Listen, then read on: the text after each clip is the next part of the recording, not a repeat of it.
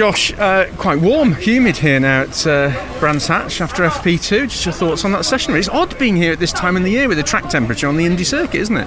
Yes, nice. We thought it was going to be wet, obviously, today. I don't know what the conditions are looking like for tomorrow, but it seems changeable all the time. So,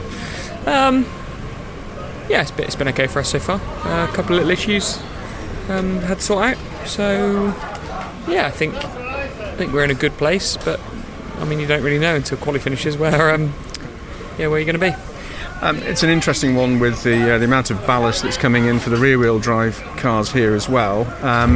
Arguably, the Indy circuit here is advantageous to front-wheel drive. Fair comment?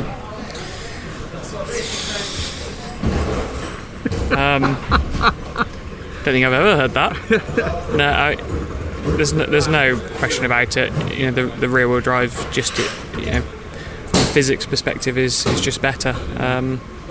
They carry success ballast better than we do.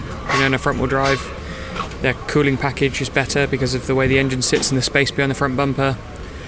There's a lot of things where actually all we can do is compare against front-wheel drive. So we end up with a bit of a all we can do is look at front-wheel drive. I mean, I think if you've got a light front-wheel drive car coming here, you're in with a shout because they're okay at the base weight. When we start loading them up with weight, they struggle relatively to the rear-wheel drive cars. So we're okay. We're in a good place. I mean, we're absolutely wringing the neck of it. I think we'll be okay in qualifying, from what we've seen so far. But again, it depends how much time everybody finds and how much time we find. So you never truly know. But we're not, we're not all hands to the deck at the moment. But I'm sure hindsight will prove to be a wonderful thing after quali. But who knows? At the moment we feel comfortable. You've always done reasonably well here. I mean, top 10 must be your minimum ambition for qualifying.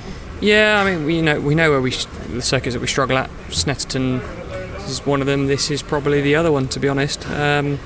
We've taken a bit of a different direction coming into Saturday because we know that it can be a struggle for us. But it's hard to reinvent the wheel in a day when we've been spending years developing the car for an excellent race car, which is what it is. But we need to get that single lap pace out of it. So, like I say, FP2 didn't go smoothly. We had an alternator failure, so I couldn't really complete a new tyre run. So who knows where we're going to end up. But yeah, like I say, the guys and girls at B2C are working hard, and just got to make sure that we can put a decent lap together in quali.